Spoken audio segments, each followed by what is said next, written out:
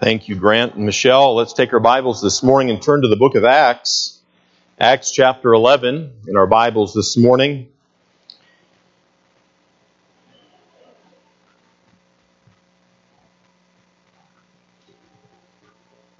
The Lord Jesus Christ lives inside of you if you have received Him as your personal Savior. And as they just sung, Jesus, the greatest treasure of our hearts. And you think about that. God lives within us by His Son, by His Spirit. And there is no greater treasure than that. I hope you'll join us tonight, 6 o'clock. We'll be looking at the doctrine of Christology. We talk about this treasure that we have in Christ. We're going to look at it in one evening, which is an impossibility. But it'll be a wonderful snapshot. I think it'll be a blessing and encouragement to you as we think about the treasure that we have in Christ. So I hope to see you back tonight if you're able.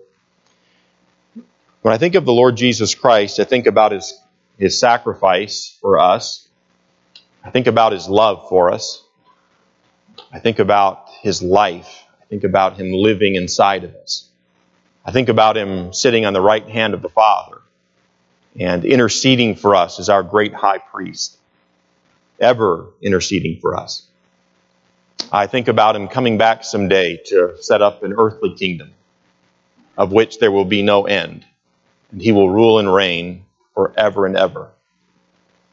And even though I think of all those great and mighty things, I cannot get away from the fact that He is very personal, and He is a dear friend, and He lives within us.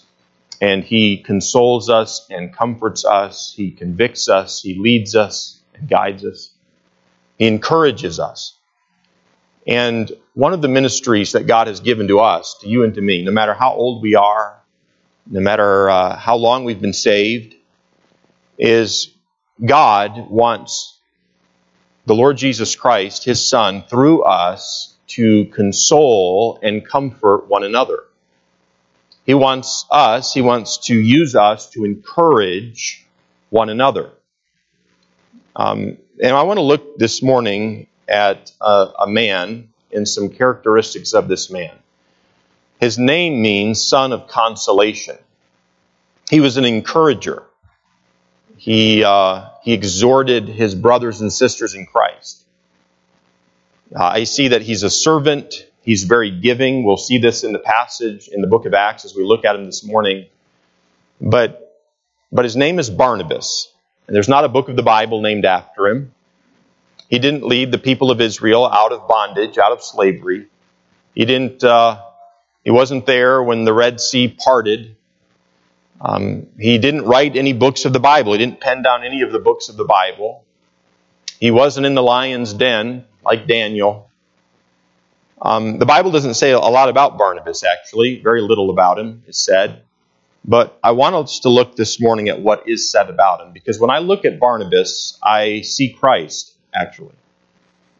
And God used Barnabas to do some amazing things. In fact, so much so that God used Barnabas as a result of Barnabas' ministry. We see that someone who had fallen, someone who the Apostle Paul didn't have any use for, God used Barnabas to restore this man to the ministry.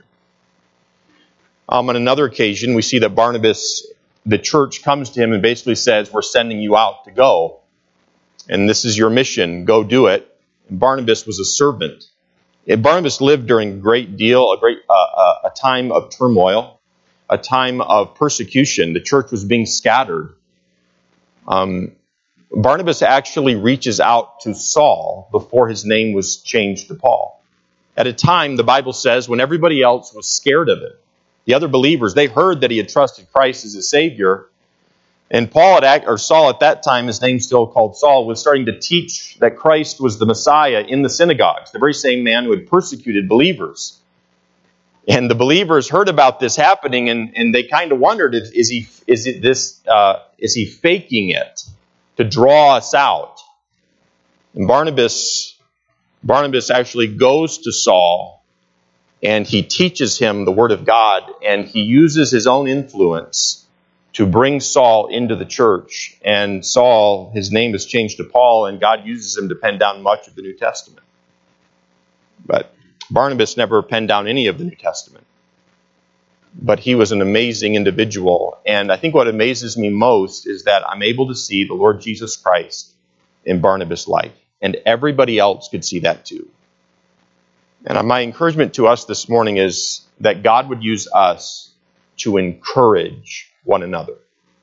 We're living in a day, and it's not an unusual day. I think it's unusual to us. We balk at the idea of a new normal, right? We balk at that. It's not an unusual day, though, historically. God's people have always needed encouragement. We always have. You know, this week was a unique week in my life.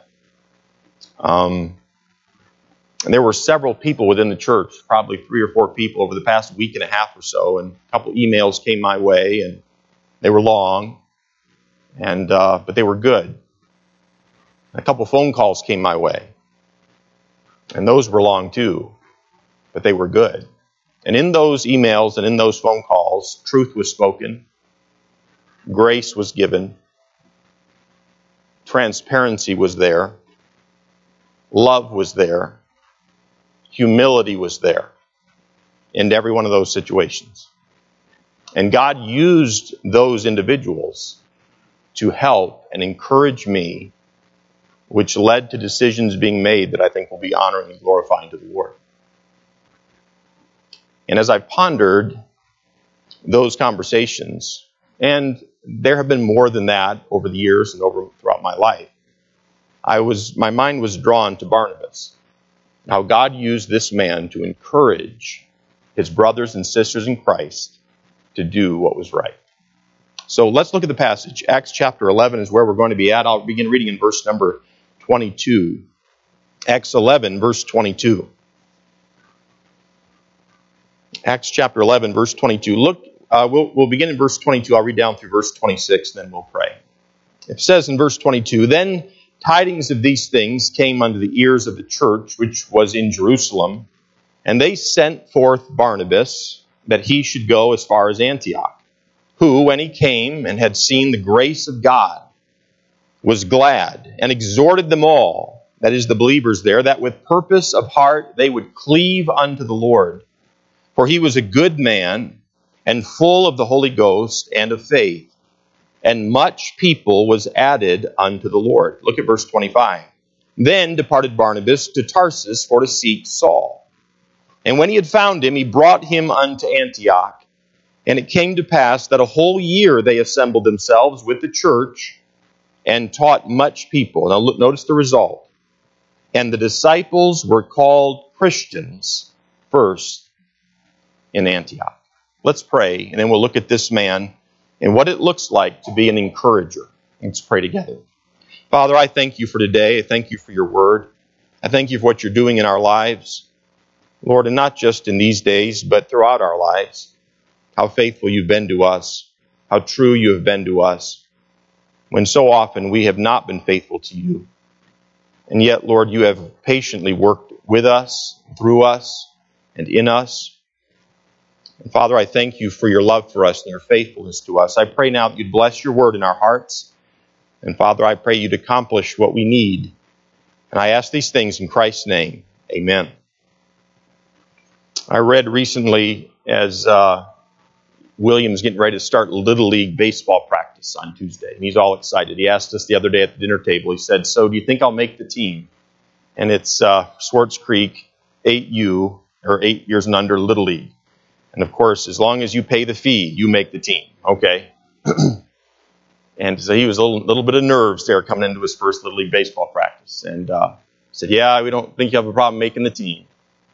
And I remember reading recently about a story that, I don't know if it's true or not, but the story went like this. This gentleman was walking by a Little League baseball game, and he stopped in and to watch a little bit. And one of the boys was on the bench, and he leaned over and he said to the little boy, he said, "What's the score?" And the little boy said, 18-0. And The man said, "Who's winning?" And the boy said, "The other team is winning." And the man said to the boy, he said, "Well, you don't look discouraged at all. You're not discouraged at all." And the little boy said, "Why should we be? We haven't gotten up to bat yet." So I don't know when that would have taken place with the mercy rules that are in play today. But, we're not always as encouraged as that little boy, are we? As we go through life. We haven't gotten up to bat yet. We're not always that encouraged. We ought to be, but we're not always. Life is challenging and without question at times. And the truth is that we all need encouragement. We need encouragement. All of us here, I imagine, have been encouraged by other brothers and sisters in Christ at times. And we could talk about how we have been encouraged. Maybe someone helping us with something, or maybe a word spoken, fitly spoken. Sometimes the word is a word of encouragement. And what I mean by that is it's more positive in nature. But sometimes we're encouraged. We ought to be encouraged when the truth is spoken to us, even though it may hurt a little bit, or it may cause humility or humiliation a little bit in our lives. I've been encouraged in that way. And we all need encouragement. And this man, Barnabas, was an encourager. He was a man who gave hope. He was a man who gave support. He was a man who comforted others. And I want us to be a church of people like Barnabas. I'll tell you that. And why? Because he was a man like Christ. And I want to look at the life of Barnabas. The Bible doesn't say much about him, but I think there are three characteristics that I've drawn from the life of Barnabas that I'm going to highlight to you this morning. And I'll begin by saying it this way: an encourager, and I see this in Barnabas' life, offers what he has to God. An encourager, if we're going to be encouragers, then we're going to have to offer what we have to the Lord. Christ did that to the Father.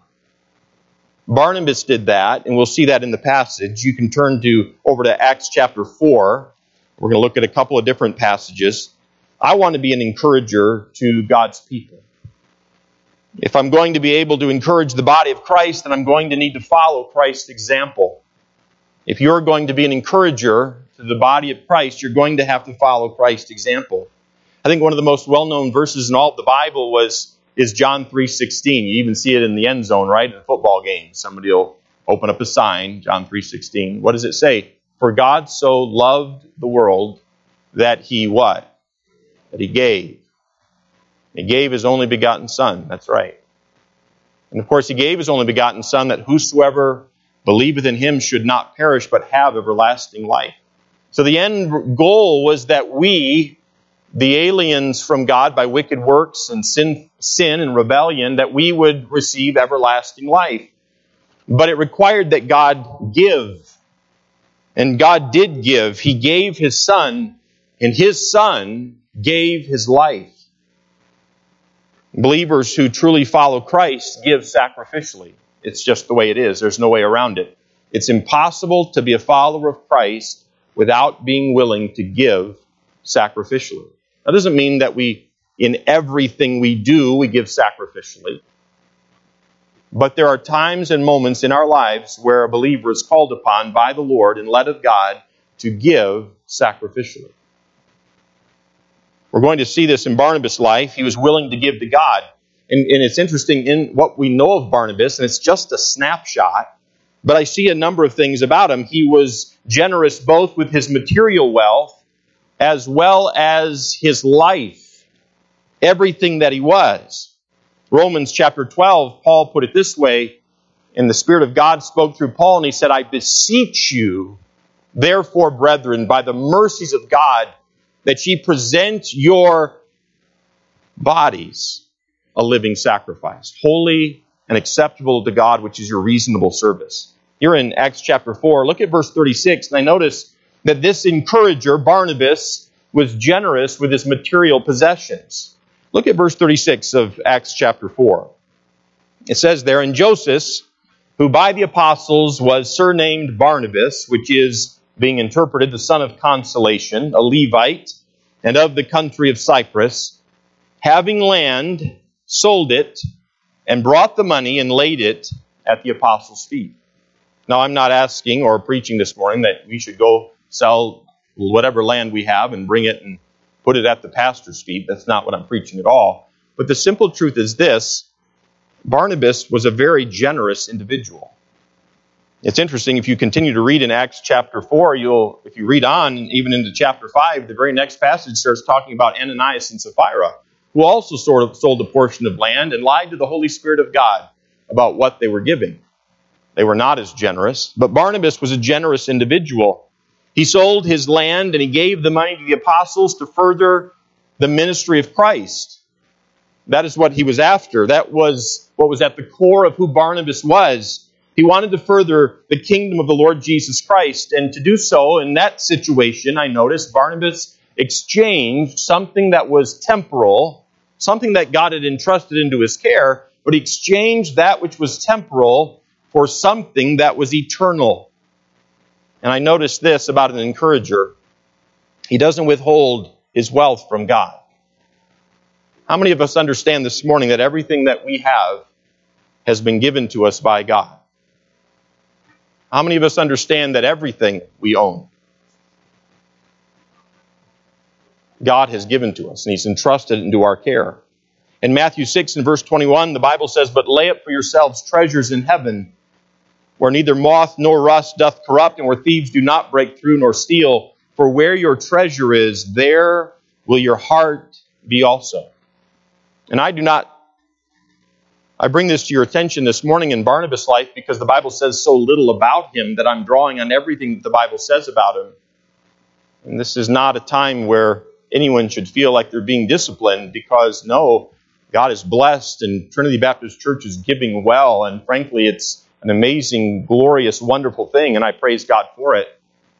So there's no rebuke in these words, but simple truths to remember. But I notice in Barnabas' life, his treasure was in heaven. And he understood that. His treasure was the glory of God, and so his heart was with God, and his heart was for God's kingdom. Why did Barnabas bring the price of the land and lay it at the feet of the apostles? Well, the apostles had a mission. And what was their mission? Matthew 28 tells us in verse 19, "Go ye therefore and teach all nations, baptizing them in the name of the Father and of the Son and of the Holy Ghost, teaching them to observe all things whatsoever I have commanded you. And lo, I am with you always, even unto the end of the world." Amen.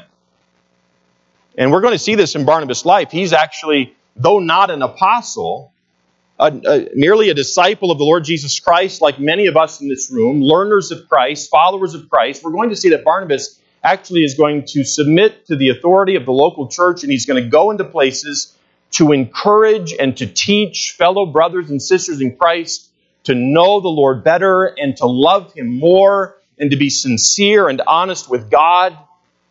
He was a man of faith, but he was an encourager, and he was a man who trusted God in his giving. Barnabas wanted to be a part of what God was doing. And the Bible says a lot about giving. In Luke 6 and verse 38, the Bible says, "Give, and it shall be given unto you. Good measure, pressed down and shaken together, and running over shall men give into your bosom. For with the same measure that ye mete or give withal, it shall be measured to you again." Malachi 3 and verse 10 says, "Bring ye all the tithes into the storehouse, that there may be meat in mine house, and prove me now herewith, saith the Lord of hosts, if I will not open you the windows of heaven and pour you out a blessing, that there shall not be room enough to receive it." I mean, this was the way Barnabas thought. I also noticed that Barnabas, when we think about him being an encourager who offered what he had to God, I also noticed over in Acts chapter 9, look over there, that an encourager uses his influence for the Lord. Now, all of us here in this room have influence. Every single one of us have influence. We have some junior high young people here today. You say, "You know what? I'm in the youth group, but I'm the low man on the totem pole in the youth group. You know, I'm not a senior. I'm not a junior. I'm a 7th grader." Do you know that you have influence? Every single one of us in this room have influence. How are we using our influence? Are we using our influence to encourage our brothers and sisters in Christ to trust the Lord? Are we using our influence to hold one another back? Maybe even to lead into sin? Or are we using our influence to encourage, to exhort our brothers and sisters in Christ to do right? To love the Lord with all of their heart, soul, and mind? To trust the Lord, to walk by faith? How are we using our influence? Look in chapter 9 of Acts in verse number 26. Acts chapter 9 and verse 26. I'll read verses 26 and 27 of Acts chapter 9.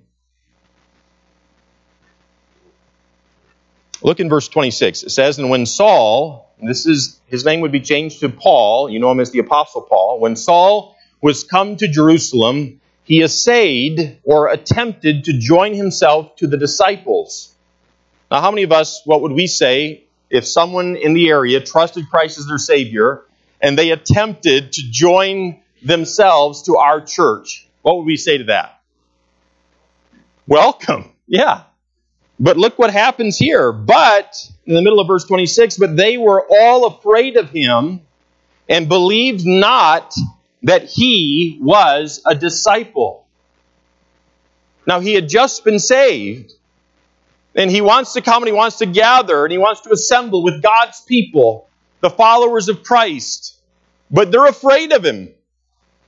They're afraid of him. Look at verse 27. "But Barnabas took him and brought him to the apostles and declared unto them how he had seen the Lord in the way, and that he had spoken to him, and how he had preached boldly at Damascus in the name of Jesus."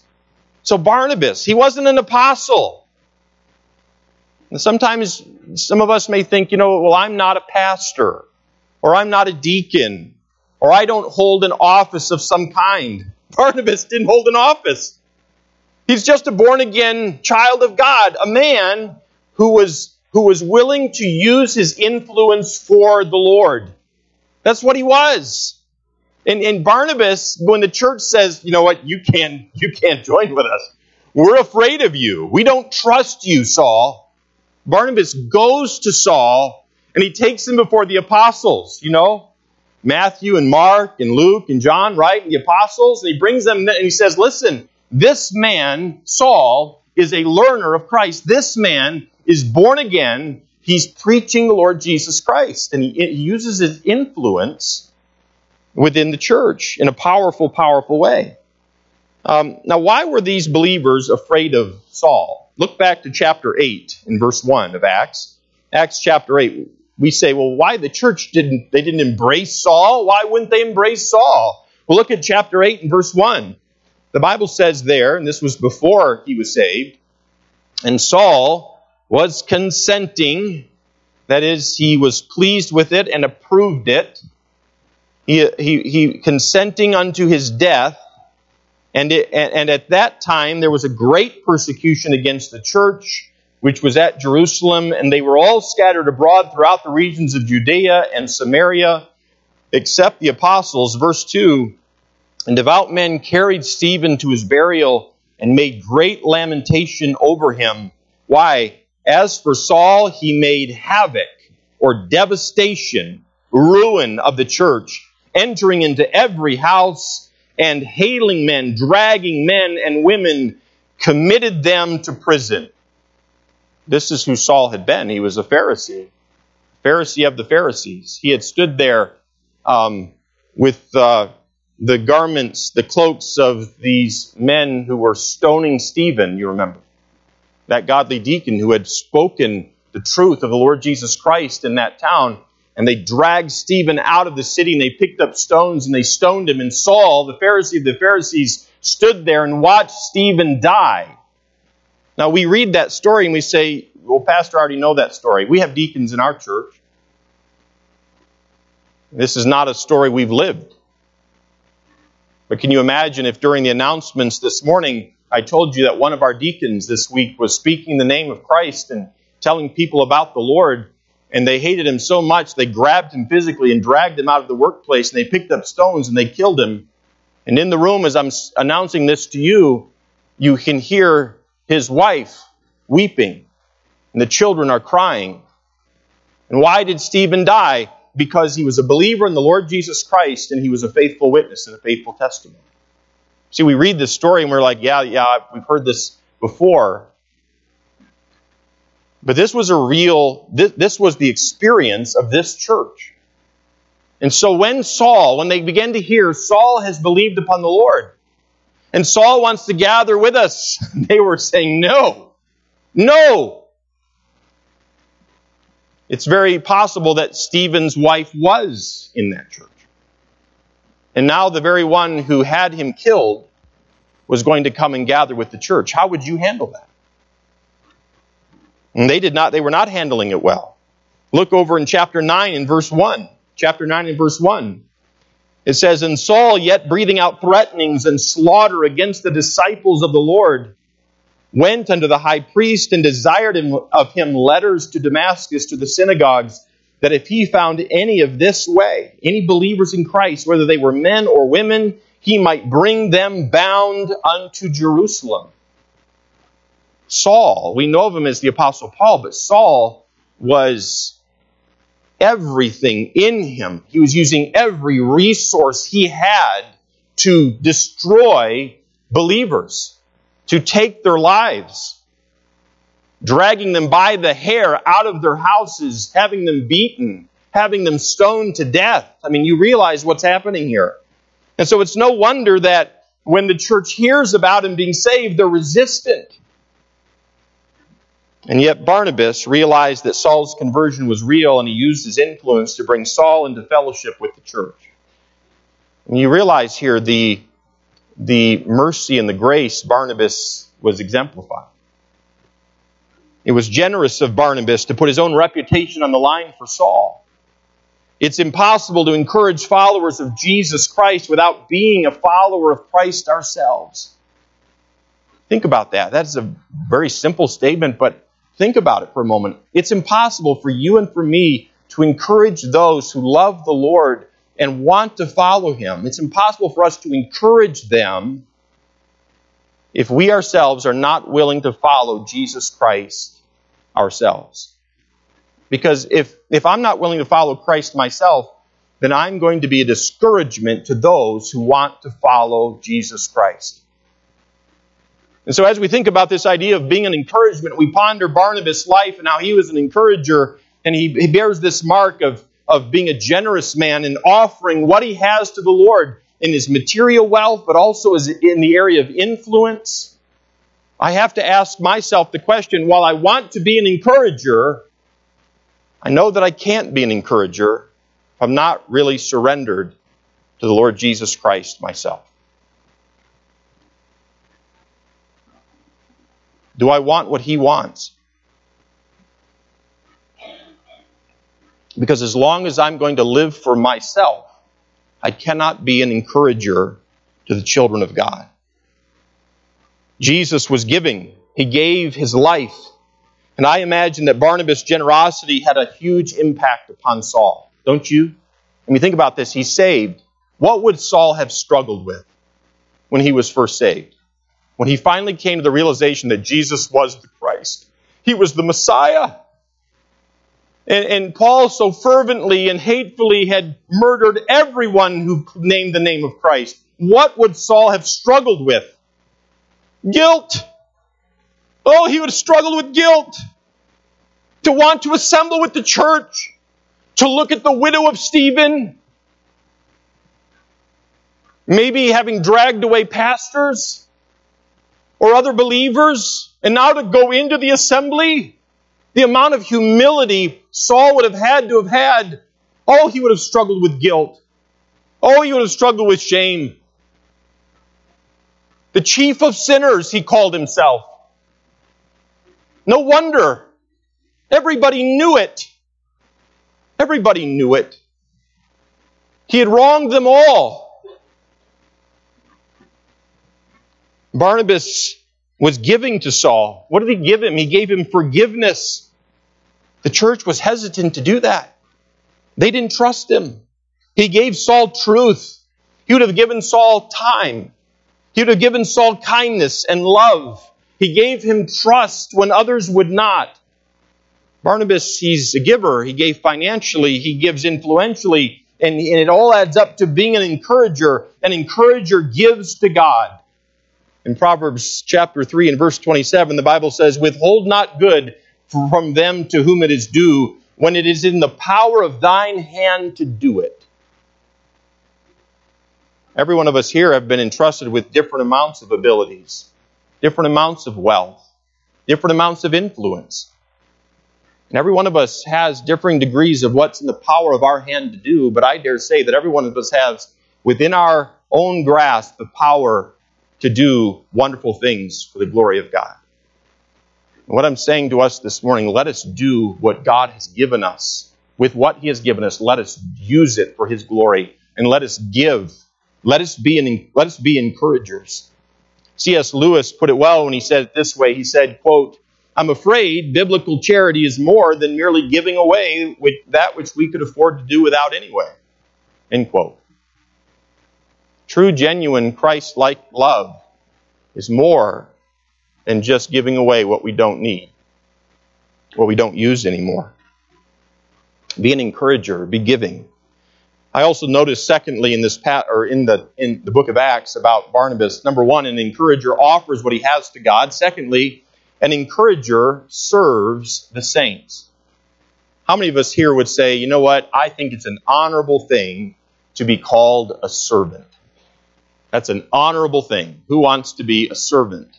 In other words, the person who is there waiting for the beck and call of whoever is the owner of the home or whoever's in charge. How many of us want to be that way? Some of us as husbands. How many of us as husbands are like that with our wives? Yes, dear. Yes, dear. Would you like anything else, dear? Can I get you this, dear? I'm going to go out and mow the lawn. Is that okay with you, dear? And I'll be right back and I'll have dinner on. How many of us operate like that? I do have a brother-in-law who's similar to that, and he really makes me sick. So, Luke, if you tune into this, now you know. I've told him that before. I said, you really make it hard for me. You come over to visit. And it's like, wow, Luke, thanks. Can't you just, it's time for you to go, You're setting an awfully high bar. He's a good husband to my sister. But a servant, we don't normally look at it, I think of the idea of a servant as being an honorable or something that we would want to attain to. That goes against our nature. But look at chapter 11 and verse number 19, and we'll get to this thought. But the church actually tells Barnabas, they actually send him on a mission. And his mission is to go and to serve and to exhort and encourage these believers who are hurting. Look in verse number 19 of Acts chapter 11.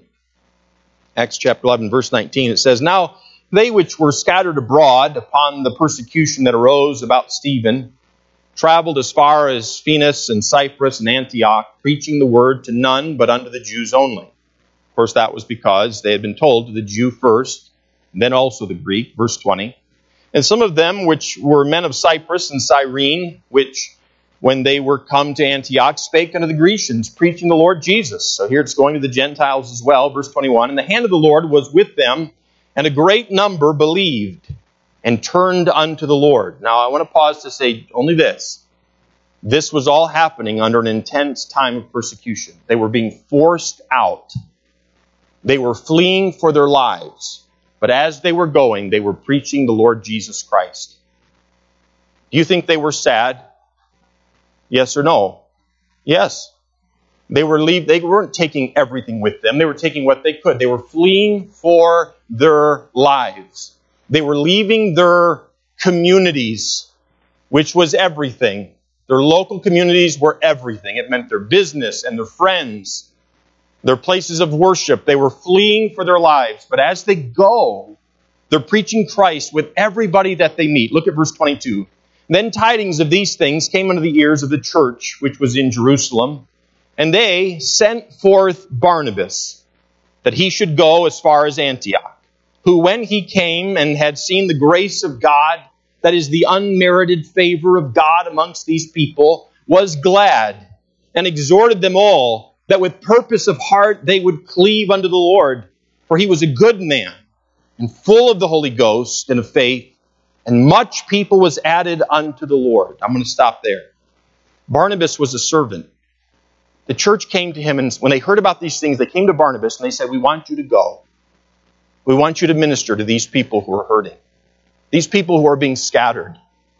We want you to go. And what was Barnabas' response? He did it. He did it. He was a servant. We can use our influence in a good or a bad way. Barnabas was a servant. The same mindset will lead us to be generous with our finances, to be generous with our influence. It will also lead us to be generous with ourselves. He says yes, and he goes. Our time, our abilities. And I should ask maybe it this way, what has God given you to do? Will you serve Him with what you have? Serve Him with what you have. Serve Him with everything that you are. We have some in this congregation and you're older in life. We have some in this congregation who are young. Serve Him with everything you have. You and I did not live in this time in history. Barnabas did. Barnabas served the Lord with everything that he had.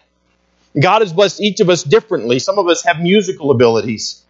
I appreciate Grant and Michelle singing for us. They have to get together and Leah plays and they practice. Or Mrs. Scott preparing for the congregational singing. I won't ask her how many hours she puts into that. We're singing away, belting it out, and we may or may not notice her or Mrs. Freiheit at the organ. But these individuals have put time and effort, and they use what they have to serve us and to serve the Lord. I appreciate that.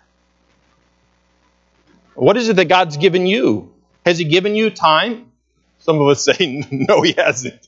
He hasn't given me any time. I don't have any time left. And that may be true for where you're at. You are running out of time. You have nothing left in your week. But others have a lot of time. Use it for the Lord. How about, do you have organizational abilities? You can organize things. Some of us can't organize our way out of a paper bag. But some of us here can. You're phenomenal organizers. Use it for the Lord's glory. Be a servant. Use your organizational abilities within your local church, in your life for the Lord. How about understanding and wisdom? Some of us have more of that than others. Use it for the Lord. How about experience? Boy, I was blessed this week. One of the phone calls, the individual called, and the phone call had to do with an experience that he had had years ago. And he recounted it to me. And God used his experience to encourage me, you see. Use your experience for the glory of God. Your age. You say, yes, age, I'm at the end of my life. I'm old. No, you have experienced a lot. And you have a perspective that some of us do not have. Your life is not over. Use it for the glory of God. Serve the Lord with what He has given you.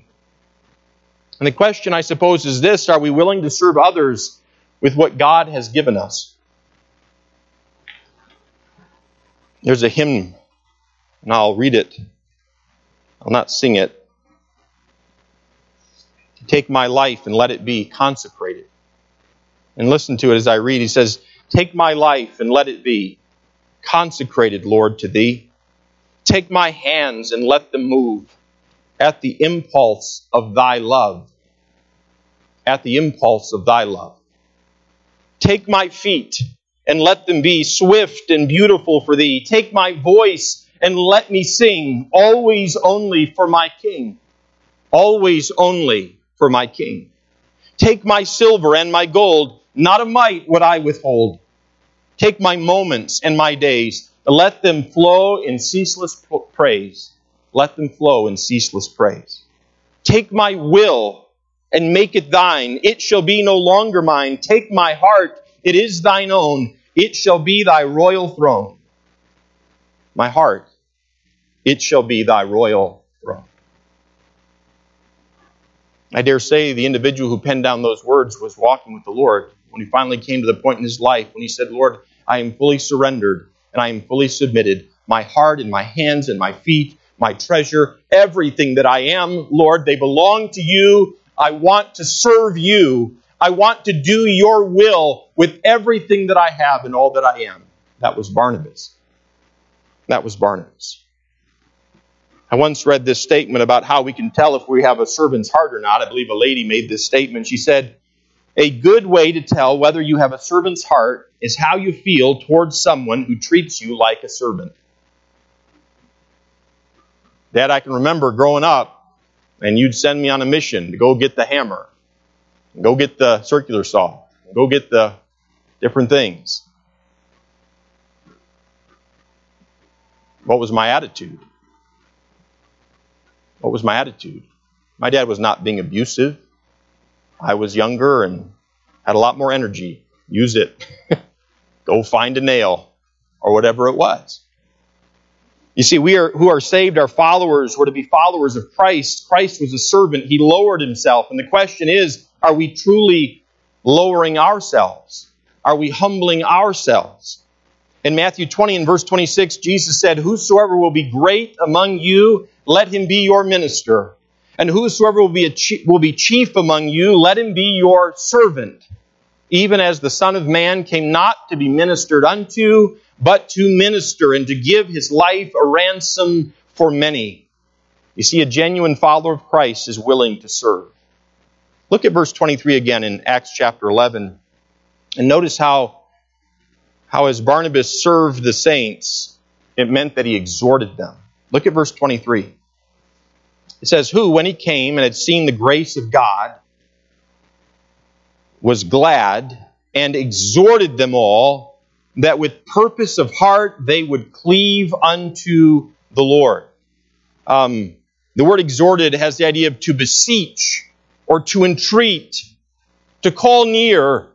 And what did he call them to do? He said to cleave, which was a very personal and close bond with the Lord.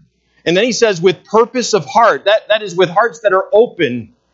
That with hearts that are honest. He's saying with hearts that are open and with hearts that are honest, I want you to cleave unto the Lord. I want you to get close to God. And I want you to stay close to Him.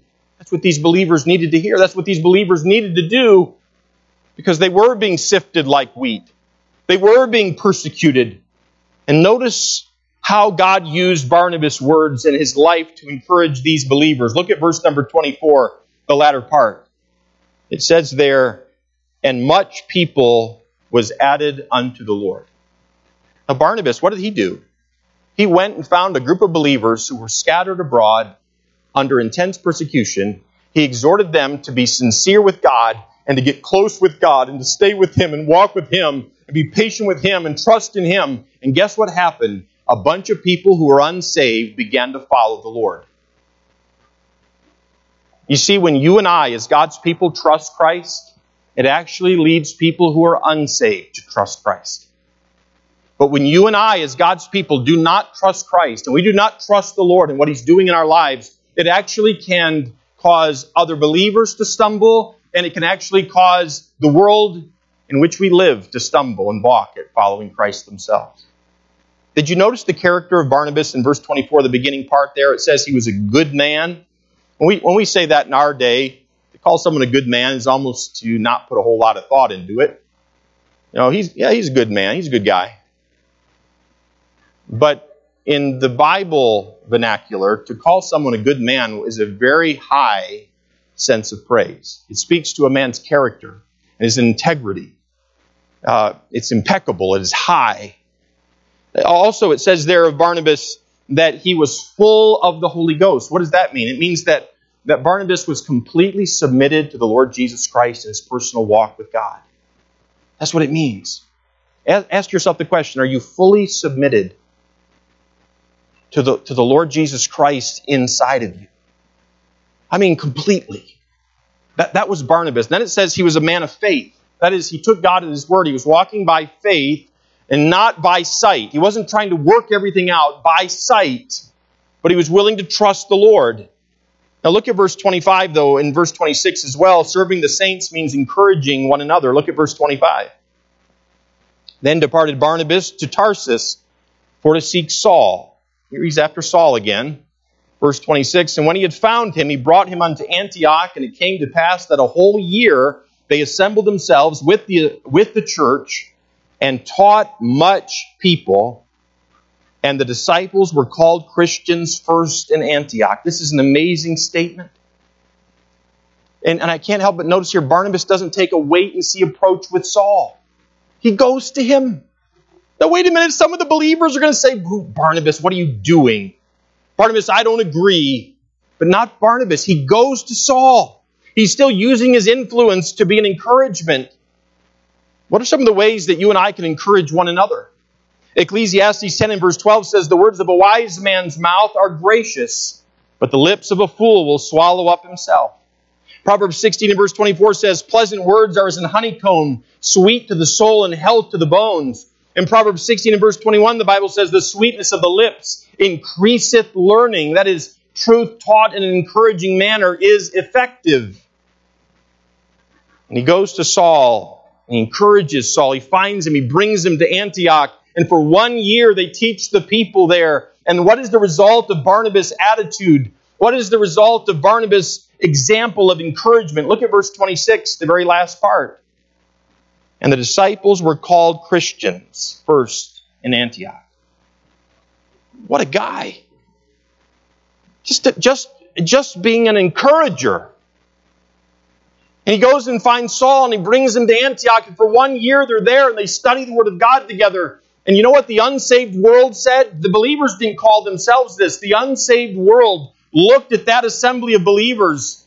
A man by the name of Saul, a Pharisee, and this guy, Barnabas, who's an encourager in this assembly of believers. And the Lord works so mightily in their hearts through Barnabas' encouragement that the unsaved world looked at that assembly. You know what they saw? You know what they called them? Little Christs. What do our co-workers call us? Do they see Christ in us?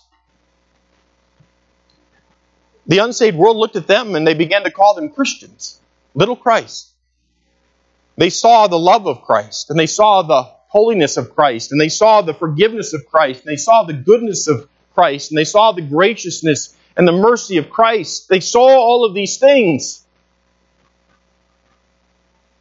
because of an encourager. Finally, I noticed this. An encourager seeks to bring restoration to others. An encourager seeks to bring restoration to others. We're living in a time when believers, things are being shaken up. Just yesterday, Phil was talking to me a little bit about this last year and how it has changed things. And we've seen this within our own assembly of believers, and others have joined us. People in our world today. You know what this last year has done? For some, it's caused them to say, you know what? I don't know that I do believe this. And I'm going to go my own way. And for others, this last year and this uncertainty has caused other people who were not necessarily following Christ at that time, it's caused them to reevaluate their lives and take inventory and look at the Word of God and consider who God is and the Creator and what the Word of God says about Him loving us and sending His Son. And others have said, you know what? I do believe that. And you know what? I'm going to start following the Lord Jesus Christ. I'm going to stop playing around and just going through life living for myself. I am a believer in the Lord Jesus Christ, and I'm going to love Him, and I'm going to follow Him, and I'm going to learn of Him. So there have been good things as well. But you know what? There's a lot of people who are hurting. And there's a wonderful opportunity for you and for me to be encouragers. Not just to our brothers and sisters in Christ, but even to the world in which we live. To speak the truth in love. Galatians 6:1 says, if a brother be overtaken in a fault, ye which are spiritual, restore such an one with a spirit of meekness, considering thyself, lest thou also be tempted. I believe it was back in the 1990s, British Airways Flight 5390 experienced a high-altitude crisis. The pilot of that passenger plane was sucked out of the cabin window. They were at about 23,000 feet when it happened. And the pilot, Timothy Lancaster, had just pointed to his house in Abingdon, and there was this loud explosion. It blew out the windshield, and the pressurized air of the cabins leaving the fuselage out that window, it sucked him out the window. And there he is, his whole upper body hanging outside of the jet as it's cruising along at 23,000 feet at about 320 miles an hour. Several of the aircraft's 81 passengers said they watched in horror as crew members frantically wrestled to pull the pilot back into the cockpit. And at one point they were talking about the possibility that they may have to push him out the window to free up the controls of the jet. The co-pilot shouted to the others, "Hold on to him if you possibly can." They were able to readjust the captain's body just enough to fly the plane, and the jet went into a dive, and with half of Mr. Lancaster's body hanging outside, the co-pilot flew the aircraft towards Southampton Airport, about 70 miles from London. Crew members who clung to his ankles for the 15 minutes were encouraged by the co-pilot, who kept yelling repeatedly, "Hold on with all your might, we're almost there." They finally landed the plane safely in southern England, and Mr. Lancaster, Captain Lancaster, was taken to the hospital suffering from shock, a fractured elbow and wrist, and frostbite on one hand. And he lived. You know, Barnabas in Acts chapter 15, there's an interesting statement that's made. In fact, it's sad to me. But in Acts 15, and we'll close with this, look at verse number 36. Acts 15, verse 36. Says this, "And some days after, Paul said unto Barnabas," so they're still working together. Paul says to Barnabas, "Let us go again and visit our brethren in every city where we have preached the word of the Lord and see how they do." That sounds wonderful, doesn't it? Verse 37, "And Barnabas determined to take with them John, whose surname was Mark." John Mark. Barnabas says, "Well, let's do that. We'll take John Mark with us." Verse 38, "But Paul thought not good to take him with them, who departed from them from Pamphylia, and went not with them to the word." Barnabas says, "Let's take John Mark with us." And Paul says, "No, I don't want him to go with us." "Well, why not?" "Well, do you remember back in Pamphylia where we wanted to go serve the Lord there? John Mark bailed on us. He didn't go. He wouldn't come. For whatever reason, he wouldn't come." And Barnabas would have said, "Well, I think he should go this time. We should take him." And Paul said, "No, he's not going with us. I don't think he should go." And Paul and Barnabas, you think about what Barnabas did for Paul. They disagreed.